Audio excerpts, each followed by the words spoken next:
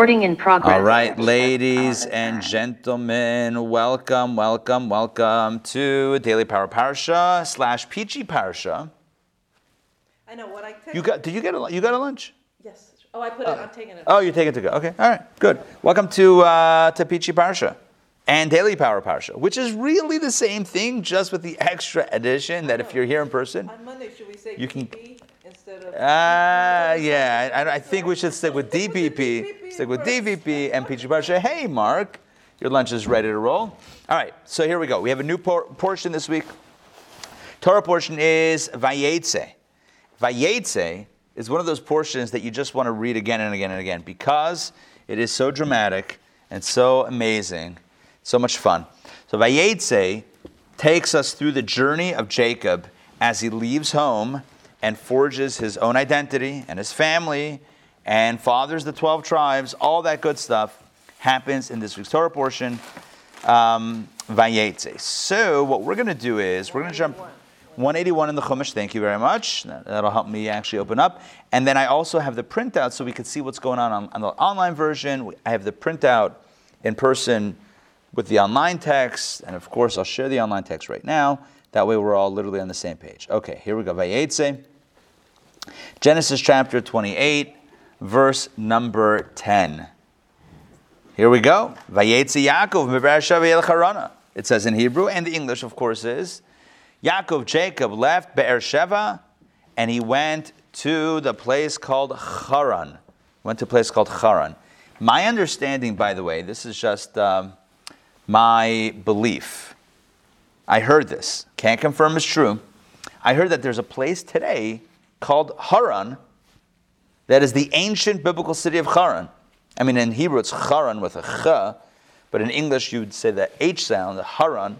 There's a city today around maybe Turkey or maybe not Turkey, I don't know, in that part of the world where Avram was from, where Rebecca was from, where, as we'll see today, Rachel and Leah are from. Maybe not today, whatever, we'll see if we see today. And places still called today Haran. So who would have thought? All right, so Yaakov leaves Be'er Sheva. Now Be'er Sheva is where his parents lived. That's where he grew up. And he leaves home because last week's Torah portion, what happened? Jacob took the blessing from his brother. And his brother wants to kill him. So Jacob says, all right, or his mother said, time to go. His father said, time to go. Mother out of safety and marriage, father out of only knowing the safety issue, the marriage issue. All right, time to go to Haran. So here we go, let's continue. He arrived at the place. He came across the place, which is, according to our sages, Mount Moriah, where the Holy Temple would be later built. And he spent the night there. He lodged there because the sun had set. And Rashi explains, quoting our sages, that it's not that the sun set, it's not that he didn't, it's like suddenly he had to figure out lodging because the sun set. What, he doesn't know that the sun's going to set? It happens every single day. No, the sun set suddenly in order that he should go to sleep specifically in that place. So again, he really had more hours to travel and end up in, Holiday Inn, perhaps. Maybe he had even booked it online. Who knows? He was probably organizing travel. Yet, the sun set suddenly, and now he can't. It's dangerous to travel at night. So, he lies down in that place. And what is that place? Har HaMoriah, Mount Moriah. The site of the future Holy Temple. Now, in that spot that he lays down to sleep, he took some of the stones of that place, and he placed them around or at his head, and he lay down to sleep in that place. Now, why does he put stones at his head or around his head? So some say that it was like a pillow, right? A pillow, like something to prop up his head, which sounds kind of harsh, but I guess if you're sleeping on the ground, so if the ground is your pillow, if your ground is your mattress, that a stone could be your pillow for the same price. But Rashi quotes, again, classic Jewish tradition that says that he put the stones around his head, not under his head, but around his head to protect him from danger. What's the danger? Wild animals. So he must have put enough stones, high enough that he wouldn't get devoured by wild animals. If you're lying down in the middle of the way, middle of the ground, that's a concern, certainly. Okay. Of course, the question is, why did he only protect his head? Why not the rest of his body? This the Rebbe asks, right? Why is it that he only protects his head? And the Rebbe explains spiritually. The Rebbe gives a spiritual explanation. As long as we protect the head, everything else is okay. The way it works in life is that as we go out into the world, or as we go out into a new area of danger, when I say danger, I mean a spiritual danger, a new area of potential negative influence, we have to make sure that our head is where it needs to be. In other words, that our perspective, our values, our ideals are where they should be. Because if our head is compromised, again, not physically, but conceptually, if our head is compromised, and suddenly we're like, well, you know what? Maybe this is not a value. Maybe this is not a truth. Maybe I can compromise on this. At that point, game over. The head becomes the most important thing to protect. That's symbolized with this protection of Yaakov and the stones around his head. That's where we risk succumbing to folly. Good. That is right. Overcoming folly that we do on Sundays, but not yesterday. Overcoming folly, the Kabbalah and Coffee course, which, by the way, is available on our podcast, SoundCloud, In Time Jewish Academy, and podcast Knowledge on the Deeper Side. Look, the overcoming folly means that our head can start conjuring up all sorts of babamai, all sorts of negative stuff. We have to be careful. To be careful that we're thinking in a healthy, holy fashion. All right, let's continue to verse number 12. All right, I got to stop. Yes. Mark, jump in. Rashi has a very unusual commentary about the stones. Okay. He says he made them like a gutter pipe around his head because he was afraid of dangerous animals. The stones began to quarrel with one another. This one would say, this is what Rashi said, upon me shall the righteous one lay his head. Good. And this one would say, on me shall he lay his head. And the Holy One, blessed is he, immediately made them into one stone. And this is why it says, what Vayikach es ha'evan asher sham merasosa. And he took the stone that he placed around his head, using the singular the stone. Good. So Mark is citing a Rashi, classic Rashi on this verse. Not only did Jacob, place the stones around his head for protection, but he placed multiple stones. And again, according to the Medrash, the stones began to argue with each other, saying, oh, Jacob should rest his head near me, and they were all fighting. So God says, you're fighting, become one stone. And that was it. And that's why it says when he wakes up, when he went down to sleep, it says that he took from the stones of the place and put them around his head. When he wakes up, it says he took the stone. Why singular? Because what started off as stones plural became stones in the singular, which leads me to a klutz kasha, which is, an obvious question that no one ever asks. And the obvious question that no one asks is, one second, if the stones were arguing about, think about it, if the stones were arguing about whose head the tzaddik, Jacob should rest on or be near, how does that help that God makes it into one stone? It's still only touching one area of the stone, which is, right, imagine you have different stones and they all become fused together. Great. But he's still only touching one part of the stone, and others one of the original stones. So how does it help? And the simple answer is, maybe it seems like such an obvious answer that you're wondering what my question is, but I just want to talk it through. The answer is, because once you become one stone, you lose your individuality as distinct from the other. In other words, as long as you're separate stones, you say, I want it, I don't want you to have it. But if we look at ourselves as one, the moment they look at themselves as one stone, is the moment that it's not I versus you, but it's rather a singular unit, I, or a singular unit, we, as a collective. All right, just talking that through. One more question. Yes. Sorry to interrupt you. Is this just artistic license to have an illustration here, but they're showing 12 stones around that, like the 12 tribes? Is there any reason for that? I believe there is a tradition that he took 12 stones. Okay. I believe there is a tradition that he took 12 stones, which would foreshadow his 12 sons. Yeah. Right. All right, let's get to the dream. This is the famous dream of Jacob's ladder. All right, verse 12. And Yaakov, Jacob dreamt. He dreamed, and behold, look, a ladder was wedged, was set upon the ground, and its top reached to heaven.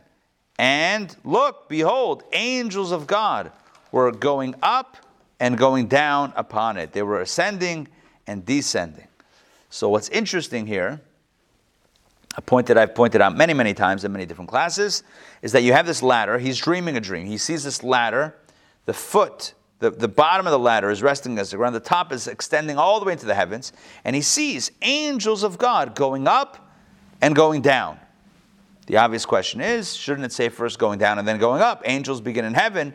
The first movement is down and then back up. Right? What's this up and down? So our sages understand this to refer to the ladder. What is the ladder? What are the angels? It's the ladder of prayer. This is the ladder. This is the symbolism. The imagery is the ladder of prayer, the movement of the prayer, of our prayers that ascend upward and bring from above to below, bring down the blessing. So we petition, if you will. We speak to God. So our prayers ascend, and what comes back down are the blessings. We hope, right? That's what we're praying for. Please God. So going up and going down, those are the angels. The angels are not just angels, regular angels, stam as we would say in Hebrew, just random angels. No, these are specifically prayer angels. Every time we pray, we create angels. It says the clearer we pray, the clearer we enunciate the words, the healthier the angels are. If we say the words really quickly, you ever hear people praying? Sounds almost like a fighter jet. Doing it really fast. Problem is, we can create broken angels. Broken angels, a wing is a little bit, not so functional. That wing is not so functional. And the prayers can't descend the way they need to, so we have to pray in a way that is clear and beautiful. Let's continue with the next verse. Verse 13. Now, suddenly, in middle of the dream, and behold, God was standing over him. And God says to Jacob, I am God, the God of Abraham your father, and the God of Yitzchak. So, speaking to Jacob, to Yaakov. And so how does God introduce himself? I am God, the God of Avram, of Abraham your father. By the way, Abraham was not his father. Are you with me on this? Yes? You guys with me? Who's he speaking to? Jacob. Abraham was not Jacob's father. Let's just be very clear here. Isaac was Jacob's father, right? Abraham was his grandfather. Nonetheless, that's not what God says. God says, I am the Lord, I am God, the God of Abraham, your father. Oh, and the God of Isaac. Isaac was the father, and yet father goes to Abraham. You with me on this? A little bizarre, a little weird. Abraham is the father of us all, right? Good. So one answer is, exactly what Donna says, one answer is, because Abraham, your father, means the father of this whole movement. If not for Abraham, you're not here, as you are. This whole thing begins with Abraham. So, although Abraham is not necessarily his biological father, first of all, he is his biological father's father, so it's pretty close. But either way, Abraham is the father of this whole movement. So Abraham, your father, and the God of Isaac as well, your physical father. Okay, so that's how God introduces himself. And then he says the following, referring to the land that he is presently sleeping on. God says, I will give to you and to your descendants the land on which you are lying. In other words, this land that you're on right now, this land is given to you and your descendants. This is one of the numerous times in the Torah, in the book of Genesis, that a promise of land, of the Holy Land, is given to Abraham, Isaac, and Jacob. Let's continue. Yes? Does that become Bethel? This becomes, let's see. Yes. As we have later on in verse 19, he names the place Beth El. Now, this becomes also later on Jerusalem, right? That's what we know it as. This is where the temple is built. This is the Temple Mount. But nonetheless, that's the name that he gave it then. That's the name that Jacob gives it then after this whole episode. Yeah. Now, let's continue verse 14. This is still a middle of the dream. So Jacob is lying down to sleep on this hill, on the Temple Mount. There's no temple yet. On this part of the world, in the holy city of Jerusalem, on the holy place where the temple will be later on built. By the way, this was already a holy place. This is the place where it says, this is the place where Adam and Eve were formed. This is the place where the earth that God takes to create Adam is from this place. This is where Noah built the altar after getting off the ark. This is where the binding of Isaac took place. This is a very holy place. Meanwhile, while this dream is going on and the angels are happening, God is appearing now to Jacob. And God says, he introduced himself, I am God, the God of Abraham and Isaac. This land I will give to you. Let's continue verse 14. Rabbi, Yeah. aren't these, your enumeration of everything that happened there? I mean, isn't that more rationale for why Israel is? For sure. now? For sure. Yeah, but I mean, the core relationship between Israel and the Jewish people is predicated on the fact that countless times God says, I'm going to give it to you and your descendants forever. It's literally in the book. So you don't need anything else, as we discussed last Wednesday. And, spoiler alert, we'll also discuss that this week as we talk about, in our Outsmarting Anti-Semitism course, we talk about kind of like Israel-related anti-Semitism.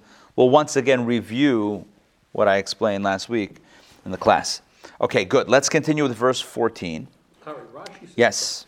Rashi says that the Holy One, blessed is He, folded up the entire land of Israel beneath Him. I like that. That's what he said. I like that. Rashi is saying, Marcus quoting Rashi, that God folded up the land of Israel and kind of placed it underneath where Jacob was sleeping. So Jacob was therefore sleeping not in just one particular area, but on the whole land. It's kind of like when you take a piece of paper, you fold it up, you put, origami. Yeah, that's right. And you cut, right? You open it up. Oh, the whole thing is cut. Let's continue. Verse 14. And your descendants, your seed, will be as widespread as the dust of the earth. And you will be strong. You shall gain strength. You will be strong to the west, to the east, to the north, and to the south. That is the famous phrase, Ufaratzta yama vakemna v'tzvena v'negba. Ufaratzta, ufaratzta, ufaratzta, ufaratzta yama vakemna tzvena v'negba. That's right here. This is a beautiful verse. Right, your descendants will be like the dust of the earth. That's been explained many times, but here it talks about directions. So dust of the earth means as widespread as the dust. It's just like there's dust everywhere, so too the Jewish people will be everywhere, across all four corners of the earth, west, east, north, and south. Interesting. Does this kind of prelude the idea of the diaspora, the Jews being everywhere? Perhaps. We'll have to look in the commentaries to see. Being a light on the world. Being a light into the nation, influence, being an influencer, good. In other words, not keeping things localized and kind of like in the tent, but kind of allowing the influence to spread beyond very tight borders. Let's continue. Oh, and it says it clearly. Look, and through you shall be blessed all the families of the earth, and through your seed, or all the families of the earth will be blessed through you and your descendants. All the families of the earth. That's more than the Jews. That's more than the Jews, right? All the families of the earth means that the Jewish influence will be positive, not just within Jewish ranks and Jewish circles, but amongst the entire global populace. This doesn't say light unto the nations in the exact terms. That's from another verse in the books of prophets, Or Lagoyim, light unto the nations. But here, essentially, it says the same thing, right? What is God's blessing to Jacob, right? Jacob's traveling. He's alone. He had to run away from home. His brother wants to kill him.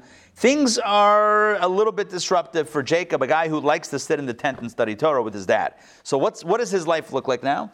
He's on the run. He's going to a foreign land, and he's having a dream. He sees the angels, and God says, I got you. Nothing to worry about. I'm going to bless you. You'll get the land. You'll have children who will be influencers. and they're going to make an impact on the whole world. It's beautiful. Let's continue with the blessing. Yeah.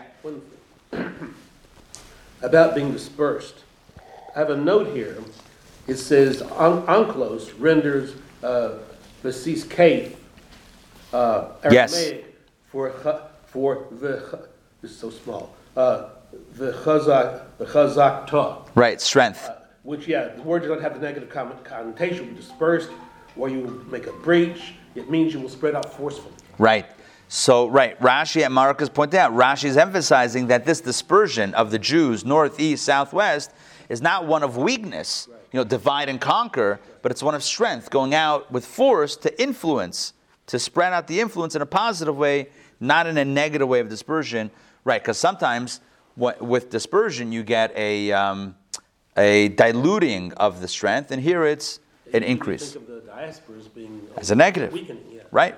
By the way, there are sources, and Kabbalah speaks about this, how the diaspora, even though it seems to come about as a punishment, exile, destruction of the temple, blah, blah, blah, but there's another way to look at it, and that is, it's a blessing. It's the ability now to influence far and wide.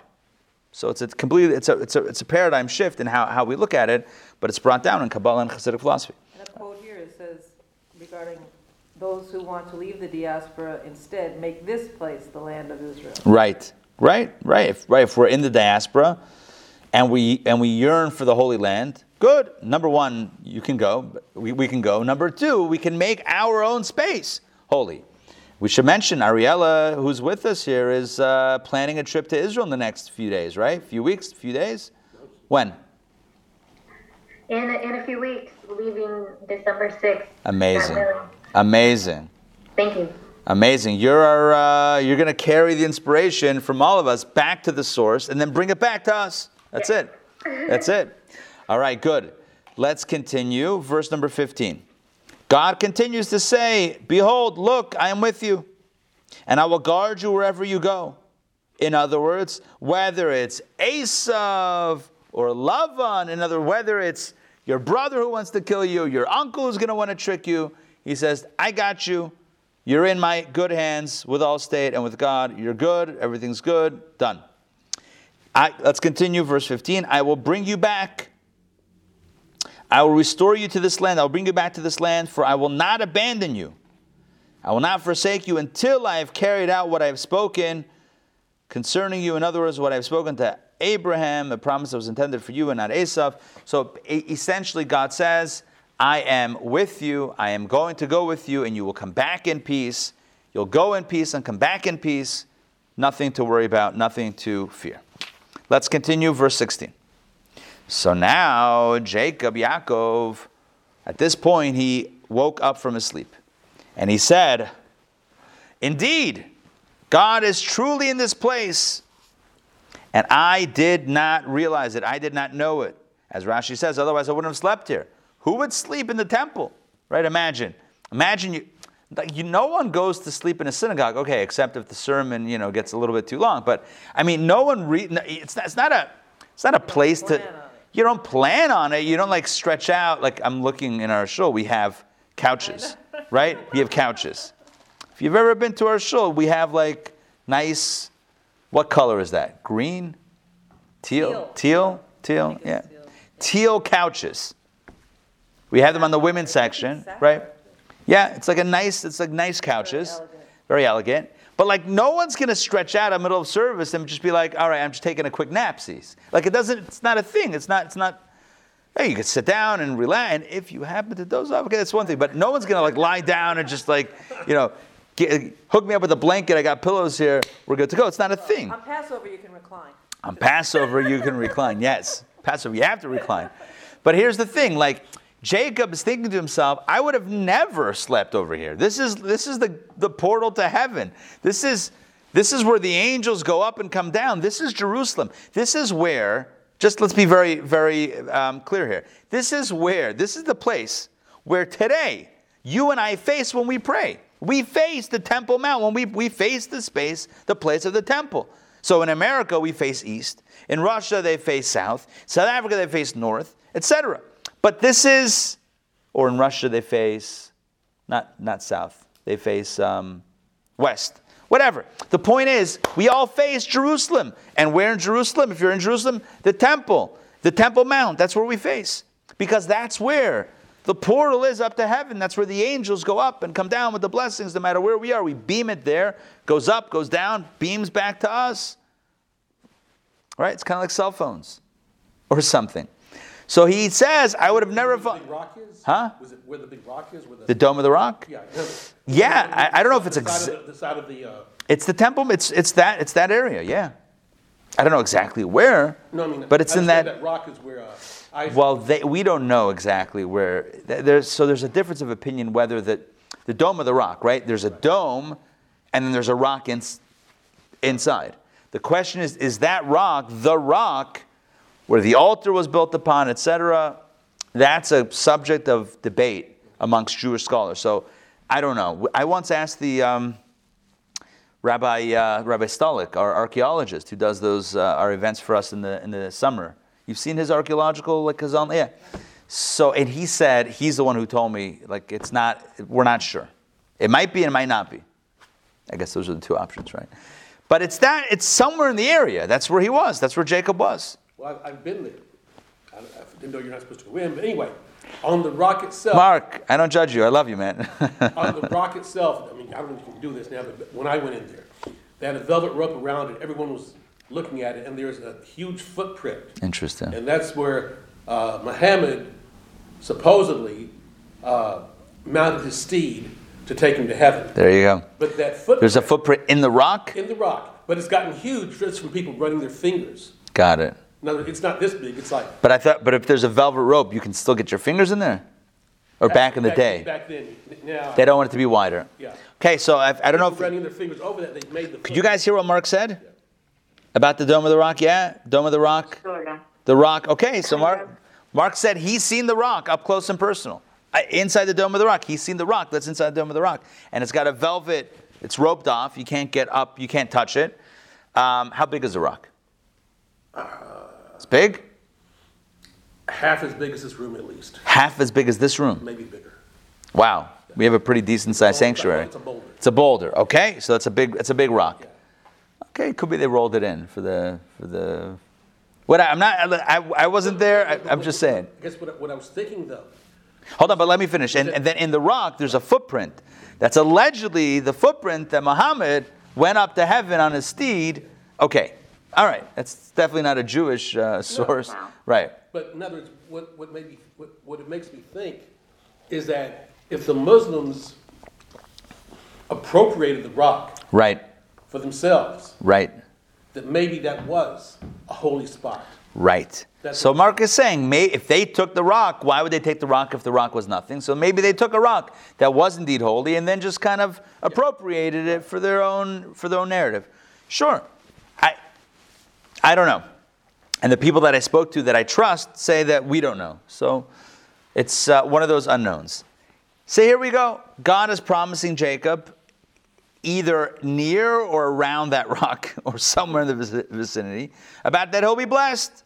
He'll have his descendants. He's going to get the land. His descendants will be influencers all around the earth. Everyone will be blessed through the Jewish people, through his children specifically. In other words, if we ever wonder if maybe the Torah opens it up to Ishmael and Esau, it should be clear by now that no, it's Abraham, Isaac, Jacob. That is the lineage, because God says through your seed. Verse 14 is through your seed. Yours, not your twin brother Esau's seed. It's through your seed that the world, that blessing that I gave to Abraham will be carried through that the blessing to all mankind. There's a Rashi on this, yeah. Hold on, let's continue inside. So here we go. Verse 15. Verse 15, I think we're up to. No, I think we did it. No. We did 15. We did 16. He woke up and he said, indeed, God is in this place. I did not know it. Let's continue verse 17. And he felt frightened, right? Jacob now was scared. He said, how awesome. And why is he scared? I mean, the simple idea that he's scared is he just slept in the holiest place on earth. He was a bit frightened. He said, how awesome is this place? This is none other than the house of God.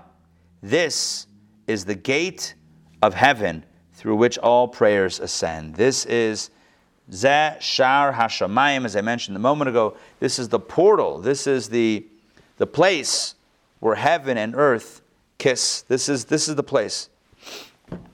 Let's continue verse 18. So Rabbi. yes. In Rashi, does it say anything more about the angels? I think there was something more about the angels, but I don't remember what it was. Let's check it out. Hold on. Let me look back and see if we have more about the angels. Olam Tchilach Yardim. No, going up and down. Oh, yeah. It says the angels that escorted Jacob in the land of Israel were those that do not go outside the land. So they ascended to heaven, then angels assigned to outside the land descended to escort him. Yeah, Rashi has not a different take. Rashi has an explanation about the angels going up and down, not vis-a-vis prayer, but vis-a-vis angels of protection. Basically, there are Israeli angels and there are non-Israeli angels. So the Israeli angels that were his bodyguards, his guardian angels in Israel, well, as he gets on his way out, those angels are going up to leave. And then new angels are coming down, the diaspora angels, to go and safeguard him. So that's what Rashi says about the angels. Either way, angels were going up, new angels were coming down, etc. Right, let's continue. This is going to be verse number 18. Okay? And Yaakov arose early in the morning. And he took the stone, here again, here's the singular, because the many stones turned into one. He took the stone that he had placed by his head, and he set it up as a monument, and he poured oil on top of it. This was a form of worship, of not anointing the rock, but what we would call a libation, poured oil on top of this rock. Let's continue, verse 19. He named the place Bethel, but Luz was originally the name of the city. The people of Luz, what were they known as? Losers. Losers. Oh, very funny. Yeah, I'm here all week. Anyway, whatever. Okay, so back to our narrative. Jacob, verse 20. So now Jacob, before he moves on in his journey, now he takes a vow. He makes a vow, and what does he say? He's saying the following. If God will be with me. In other words, if God keeps his promise, and if God will guard me on my way, on this route in which I am going, like he said he would, and if God will give me bread to eat and garments to wear, right, because he told me he's not going to abandon me. So if he gives me food, so let's go through all the things. If he'll be with me, keeping his promises, guarding my way, like he said he would, giving me bread to eat and garment to wear, and, let's continue verse 21, and if I return in peace to my father's house, like God promised I would, and God will be my God to prevent my children, as Rashi says, from going off the path, the Abrahamic path, then I will do the following. So he's making a deal with God. If God, if you live up to all your promises, you watch me on the way, you protect me, you give me all the blessings, you give me the food and the clothing and the shelter, you give me all of the stuff that I need, and you let me come back in peace, back home, and unharmed, and my kids, and you watch out for my kids, if that's the case, then here we go. Then this stone, which I place as a monument, this stone, in other words, this stone on this holy mountain, on Mount Moriah, on the Temple Mount, this stone which I place as a monument shall be a house of God. All right? That will be eventually built as a house of God, and I will definitely separate tithes for you from everything that you have given me. So everything that you give me, I will surely tithe to you. This is Jacob's end of the deal. So Jacob says, God, if you deliver this, and this, then what am I going to do? I'm going to build a temple for you here, eventually. And make sure to give tzedakah, make sure to give tithes. That's it. So what are the Jewish obligations in response to God's blessings? Number one, building houses of worship. And number two, tzedakah, tithing, charity. It's pretty straightforward. Pretty beautiful message here. So again, When does this happen? When does he build a monument? Well, on his way back, he does build another altar. He builds an altar in the same place. So remember, this is his way out of Israel to go to Haran, to hang out with Lavan, Laban, his uncle, and get whatever. Ultimately has a family. On his way back, he's going to stop here again and build a monument and build an altar and bring sacrifices, etc. But it foreshadows the ultimate building of the Holy Temple in Jerusalem, which would happen on that very spot. Centuries and centuries later. How many years later? You ask. Probably 600, 700, 800 years later, the temple would be built. Several centuries later in history. Okay. Good. Questions, comments? On reading 1. So far, so good? Seems like a very mundane thing to say. Which part? You're saying Jacob's deal with said, God? Do all this for me, and then I'll hook you up. I'll make a synagogue for you, and I'm going to give you 10%. Right, I'll give you 10% of my earnings. Right. He seems like God's like, that's it? Yeah. I'm giving you all this stuff, and you'll give me back 10%? Yeah. Huh. Right, I'm with you. Instead of the amount, it's more of, he should be saying, I would think he would have been saying more spiritual stuff. Yeah, he would right. More things. Yeah, I will observe you, I will worship you.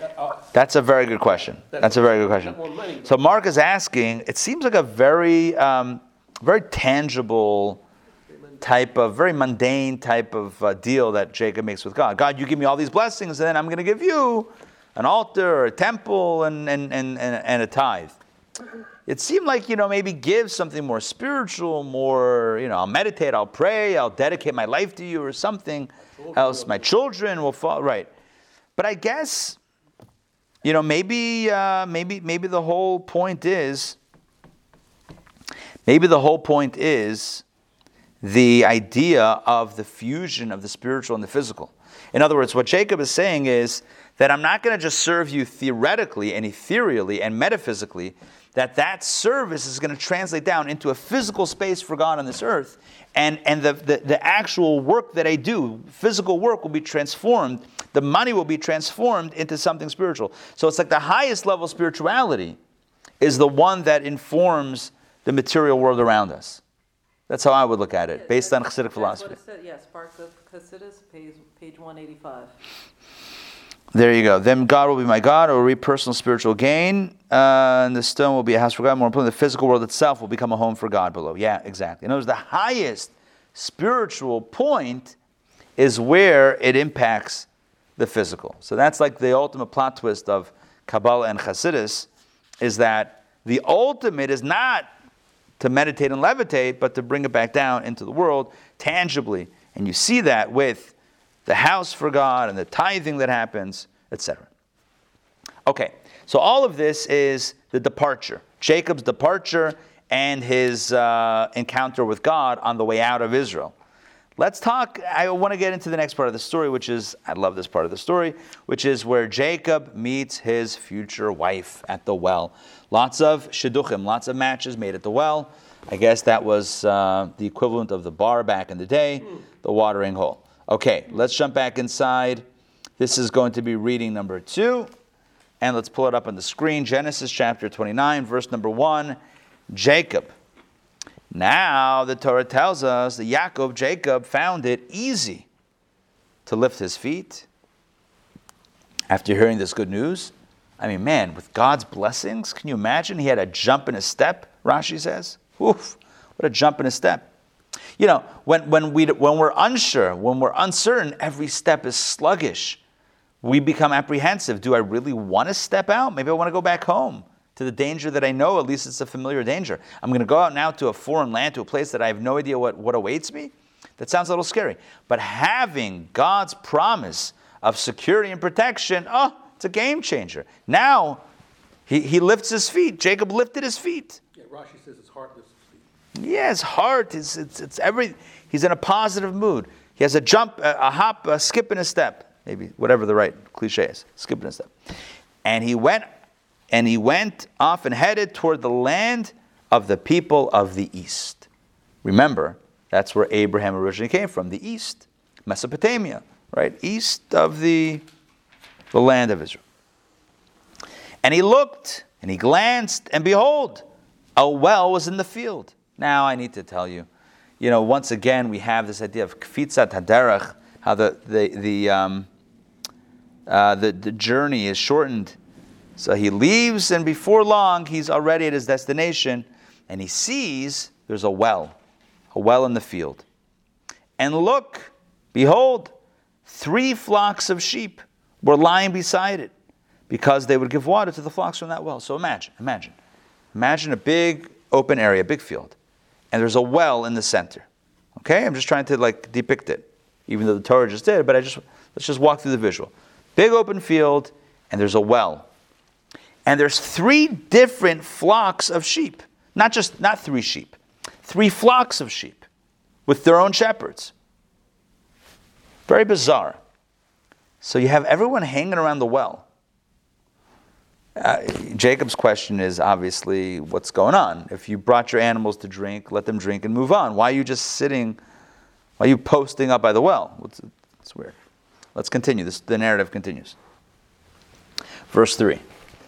And there was a huge rock that was upon the mouth of the well. Verse 3.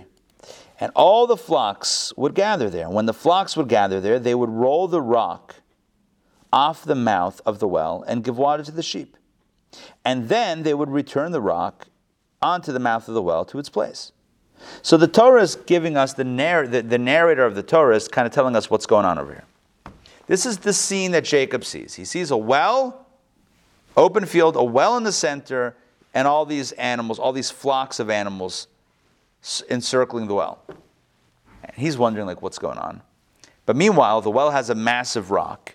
And the narrator of the Torah, right, God, is telling us that, FYI, the way it would work is when you had enough shepherds that gathered together with their flocks, they would all together heave ho and move the rock off the well, and then all the animals would drink, and then they would put it back on.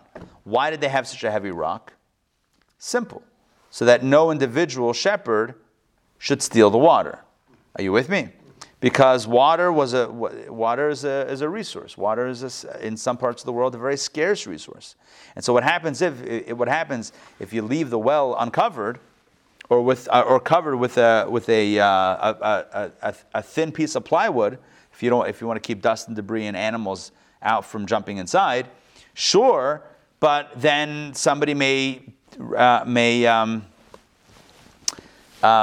what's the word I'm looking for? May deplete the water supply middle of the night. So this was a way of keeping everybody in check, so that it could only be rolled off when you had enough people there, and then everybody could make sure that the other one's not stealing water illegally. Okay, so that's the way it would work. Now, this again, the Torah is telling us. You and I now know how it's set up, but Jacob, first time there, he has no idea what's going on. So Jacob says to them, verse 4. So Jacob said to them, "My brothers, where are you from? Where are you from, my brothers?" Right? I guess they didn't have signs that said, you're almost near Haran, 2 miles. It didn't say that. So, and they said to him, "We're from Haran." Great. So this is now the well that all the Haranites, if that's what they're called, where they hang out for water. Great. So he said to them, "Do you perchance know Laban, the grandson," it's his son, it's the grandson of Nachar. Nachar was the brother of Abraham. In other words, do you know Laban, who's from the family of Nachar? And they said, "Yeah, we know him." Yeah, legit. Remember, this is Jacob's uncle. This is his mother's brother, Laban. So he's like, "Do you know my uncle?" He said, "Yeah." And he said to them, verse 6, "Is he well? Is he okay?" And they said, "Yeah, he's fine. Things are fine. Things are going well." And in fact, here's his daughter Rachel coming with the sheep. Look at that. You just asked about Laban. Not only do we know him, not only is he okay, there's his daughter right here. She's a shepherdess, and she's coming with the sheep.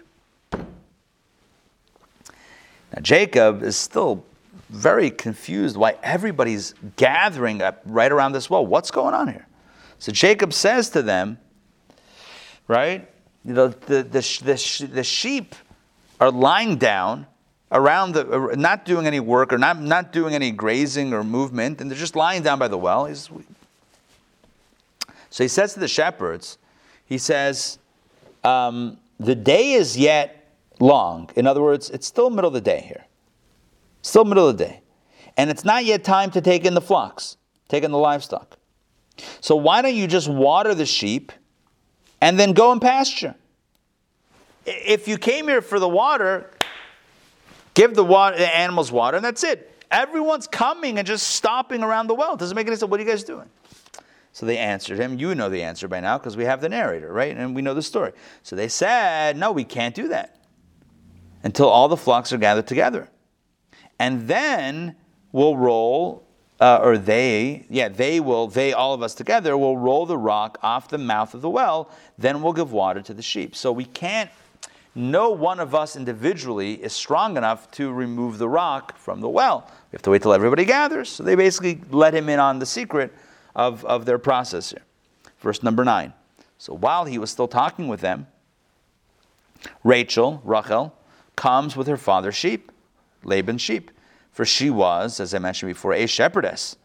Then it came to pass that when Yaakov and Jacob saw Laban's daughter Rachel, his mother's brother, in other words, Laban was his mother's brother, his uncle, and he saw the daughter Rachel, and he saw the sheep of Laban, which again Laban was his mother's brother.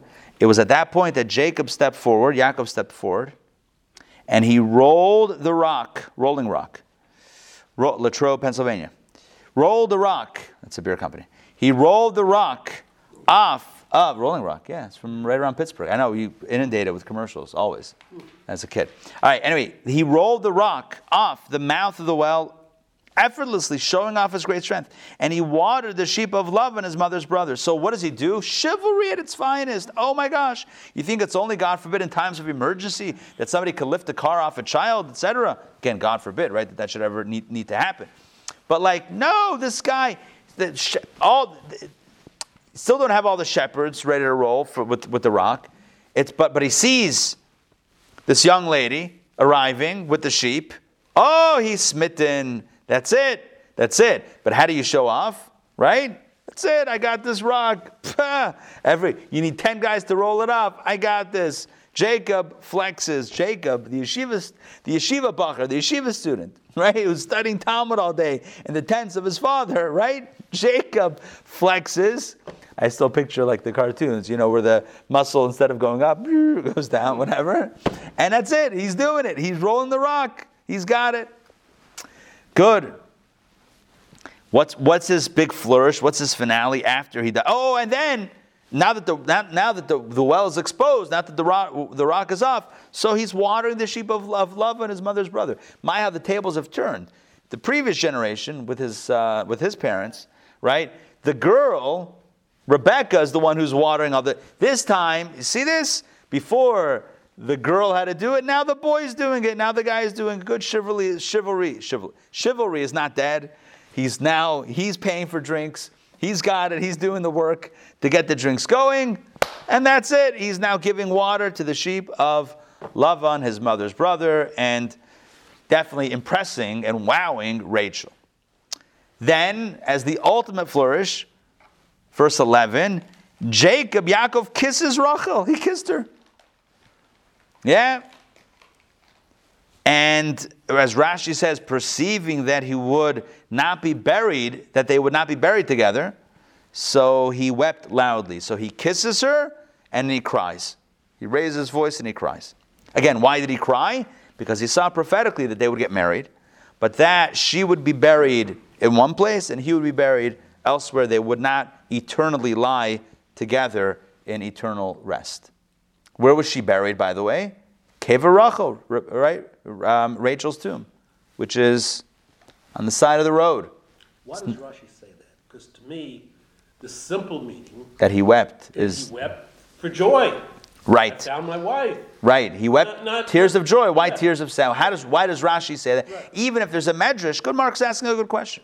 In other words, yeah, there's a tradition, a medrash that says that he wept because of this prophetic vision that they would not, eternally lie together in repose, if you will. But why does Rashi, who's giving us the basic meaning, why does Rashi quote it? Why can't Rashi just say he wept tears of joy? He met his wife, his future wife. He had a prophetic vision that they would get married. He was so overwhelmed by emotion, he cried. Why not? I don't know. It's a good question. No, I'm repeating your question. I don't have to have the answers, right? I mean, it's a good question. Maybe it's discussed. I'll tell you this. That's the type of question that the Rebbe would ask. The Rebbe would always ask, like, if Rashi is giving us the count, Rashi's not a medrash. If Rashi quotes from, it's because this is the straightforward meaning. But why was Rashi forced into saying this was a straightforward meaning? Unless you say that men don't cry under those circumstances. I'm kidding. I don't know. I have no idea. I don't know. It's a good question. Good. Listen, it's a question. Mark, you'll have to look it up and come up with an answer. We demand you to come up with an answer by tomorrow. Okay, next. So Jacob, let's just understand what happened. At the well, when he sees his cousin, Rachel, clearly he likes her, rolls the water off, rolls the rock off the well, gives the water to the animals, kisses her, and cries. Okay? Let's continue verse 12. Bittersweet tears, yeah. Bittersweet tears. Verse 12. Yaakov told Rachel after the kiss, FYI, we're mishpacha. Yeah, Yaakov tells Rachel that he is, right? Her father's kinsman, her father's relative, and that he was Rebekah's son. In other words, Rachel, her father, Laban's sister, Rebekah's son, is this guy right here. Her cousin. That's it, they're cousins. Let's continue. So what does she do at this point? So she ran and told her father. Her mother wasn't alive. Rashi points out her mother wasn't alive. Otherwise, she would tell her mother, because we know last week's few weeks ago Torah portion that the girl would always report first to her mother and then to her father. So here she goes to her father. So it indicates that her mother was not with us, was no longer alive. Now, verse 13. Now we get into look at the time. It's 1:06. Let's, okay, good. The good news is there's only a few more verses. Let's speed on to the end, and then we'll go back tomorrow. We'll pick it up. I just want to get through the narrative. Not through, but let's advance the narrative a little bit. Now, when it came to pass, as the Torah says, when Laban heard the news about Jacob, his sister's son, basically his nephew, he ran toward him, and as Rashi points out, thinking that he would be laden with money like Eliezer. Right? Because he remembers what happened when Eliezer came to find a wife. This story happened before in a similar fashion. And the guy had tons. He was loaded with cash, loaded with jewelry, loaded with clothing. The guy had 10 camels worth of stuff. So he hears a relative again from the family. Oh, he runs. His sister's son. Oh, he's running. Now, when he saw that he had no money, so what did he do? So he embraced him. He hugged him to feel what was in his pockets. I flew back from Dallas yesterday, and I go through the machine. You know those machines where you stand up and you put your arms like this? Like you're jumping jacks, but you're not jumping anywhere? Yeah? Then afterwards I got through, then they wanted to pat me down. Like, sure, no problem. Pat me down. No, it was just a general side pat down. But nonetheless, I got patted down yesterday. Boom. Laban, the uncle, is patting down his nephew. He's embracing him, as Rashi says. He was patting him down to feel him up, to see what's going on over here, to see if the gelt is in his pockets. And then when he saw that there was nothing there, then he kissed him. And why did he kiss him? To see if there were pearls hidden in his mouth. Now, I know what you're thinking. By kissing, how would he tell if there were pearls hidden in his mouth? No. Sorry, Mark. Sorry, Mark. I don't mean to give you too much visuals here. But okay, so he investigates. Okay. Now, what happened? What happened? What's the grossest thing in the world? One second. Gotta say it quickly. What's the grossest thing in the world? I have no idea. When you kiss your grandmother goodbye, she slips your little tongue. Sorry. All right. Sorry. All right. Sorry. Mark, I asked you to wait on that. I don't know why we had to have that now. All right, let's move on. Why did Jacob not have anything on him? What, his parents sent him penniless? He was penniless. How did he get penniless? So I'll tell you the backstory. Esav, his brother who wanted to kill him, sent his own son Eliphaz after Jacob to kill him, to murder him. Yeah, he hired, he told his son, go chase after Jacob and kill him on the road. Eliphaz comes to Jacob and he says, hey, sorry, uncle, but I got to kill you. My dad told me to kill you. So he says to his nephew, Eliphaz, Esau's son, he says, look, there's a tradition that says that someone who is absolutely impoverished without a penny to their name is, it's like their life is compromised. So rob me of all my possessions, take everything I have, and then you can say that you did your job. So he does. So he robs him. So that's what happened. What about the prohibition, murder prohibition? Oh, Esau didn't care. Esau was a murderer. Remember it says that he trapped animals? He trapped animals, he trapped human beings, he trapped women, he did all the sins in the book. Anyway, so the point is like this, that Jacob had nothing, and Laban is checking it out, and he confirms he has nothing. Let's continue quickly, because we're running against the clock here. Laban brought him to his house, and he told Laban, right? And Jacob told Laban what had happened, and what happened to him, all these happenings, that he basically doesn't have any money because his nephew came to rob him, blah, blah. Okay, to kill him, and then he robbed him. And Laban said to him, indeed, you are my bone and my flesh. In other words, you're mishpacha. So he stayed with him for a full month.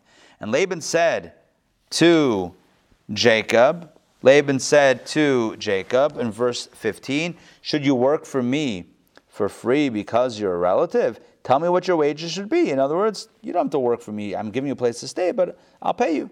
I'll give you something. So verse 16, now Laban had 2 daughters. The older one was called Leah, and the younger one was called Rachel. Leah's eyes were tender, but Rachel had beautiful features and a beautiful complexion, and that is the one whom he wished to marry. And that's how the Torah reading ends for reading 2, which is for today. So we just made it.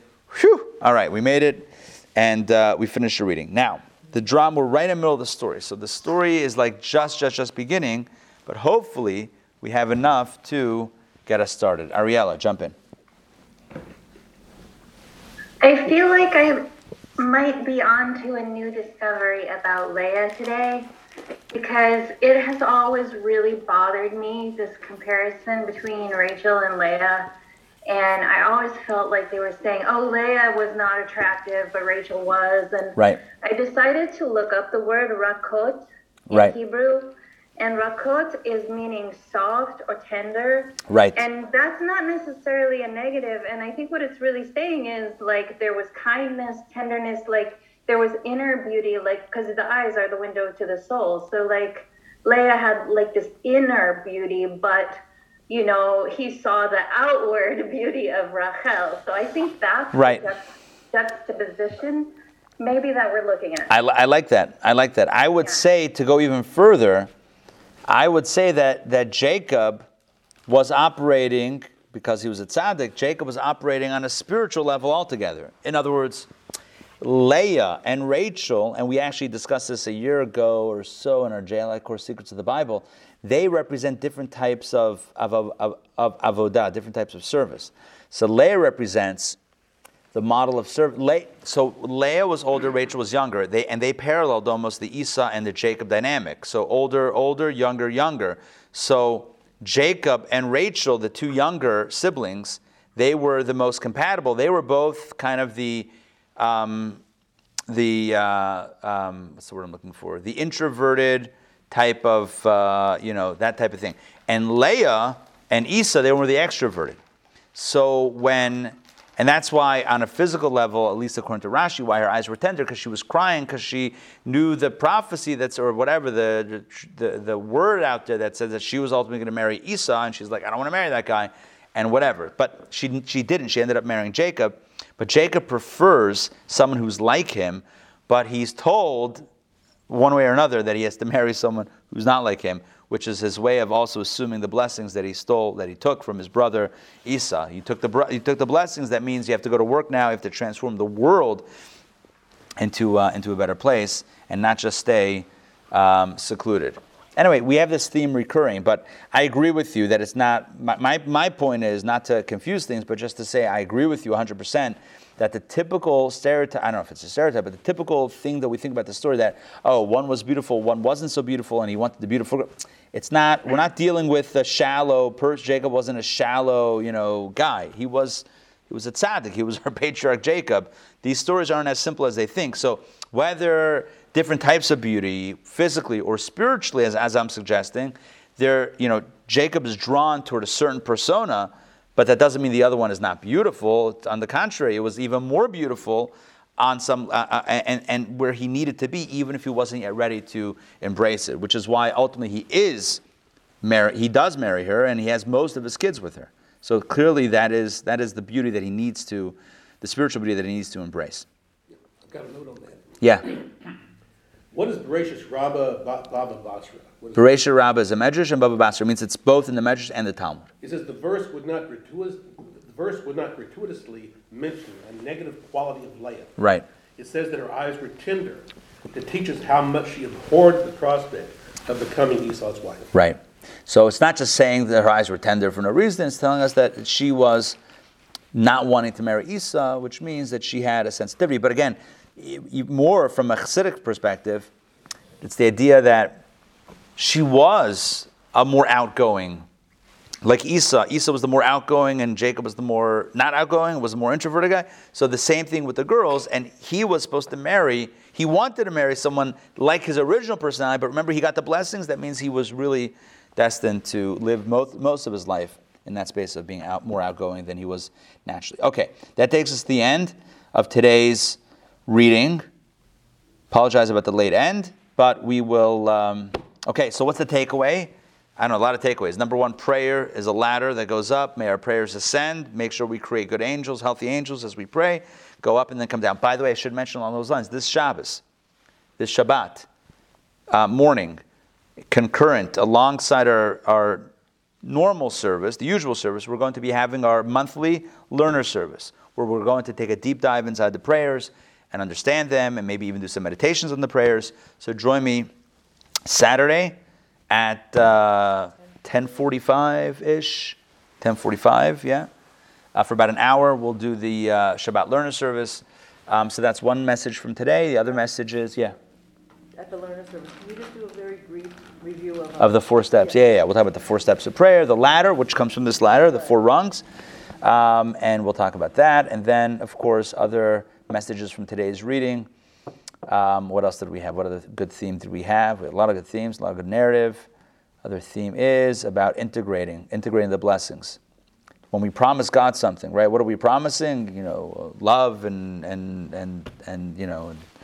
we got to promise something tangible. A temple, converting money into a spiritual vehicle, to integrate the spiritual with the physical.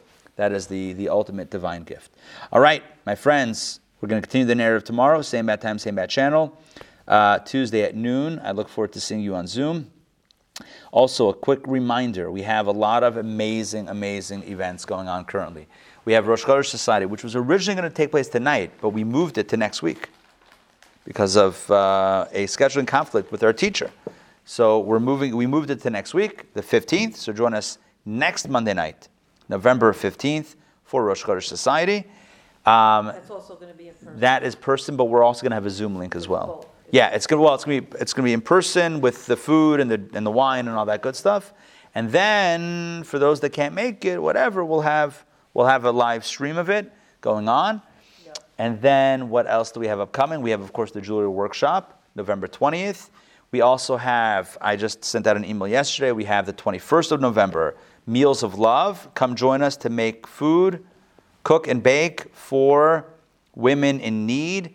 The residents of Rebecca's Tent, which is a local women's shelter that is run in conjunction with the Congregation Shereth Israel. So we're going to be doing cooking. We have an amazing menu, really good food, and we need help. We need volunteers and help sponsor a meal. Thank you for that event. It's going to be a lot of fun, November 21st. I also have another event that is not yet up that will be going up at some point very soon. So stay tuned. Okay, Kabbalah the Matrix. What else? You have a musical event, a meditation event, a meditation course coming up. Are you kidding me? Check out the website. Anti-Semitism course. Anti-Semitism is going on this week, Tuesday night or Thursday. All right. That's it. That's all the news is fit to print. We'll see you. See everybody. Sarah, you, Rabbi. Olia, Thank you. Ariella, Ray, and remind me. Faye. Faye. Thank you. Ray and Faye. Thank you. Great to see you. All right. Take care, everybody. Yeah. Sei gesund. See you soon.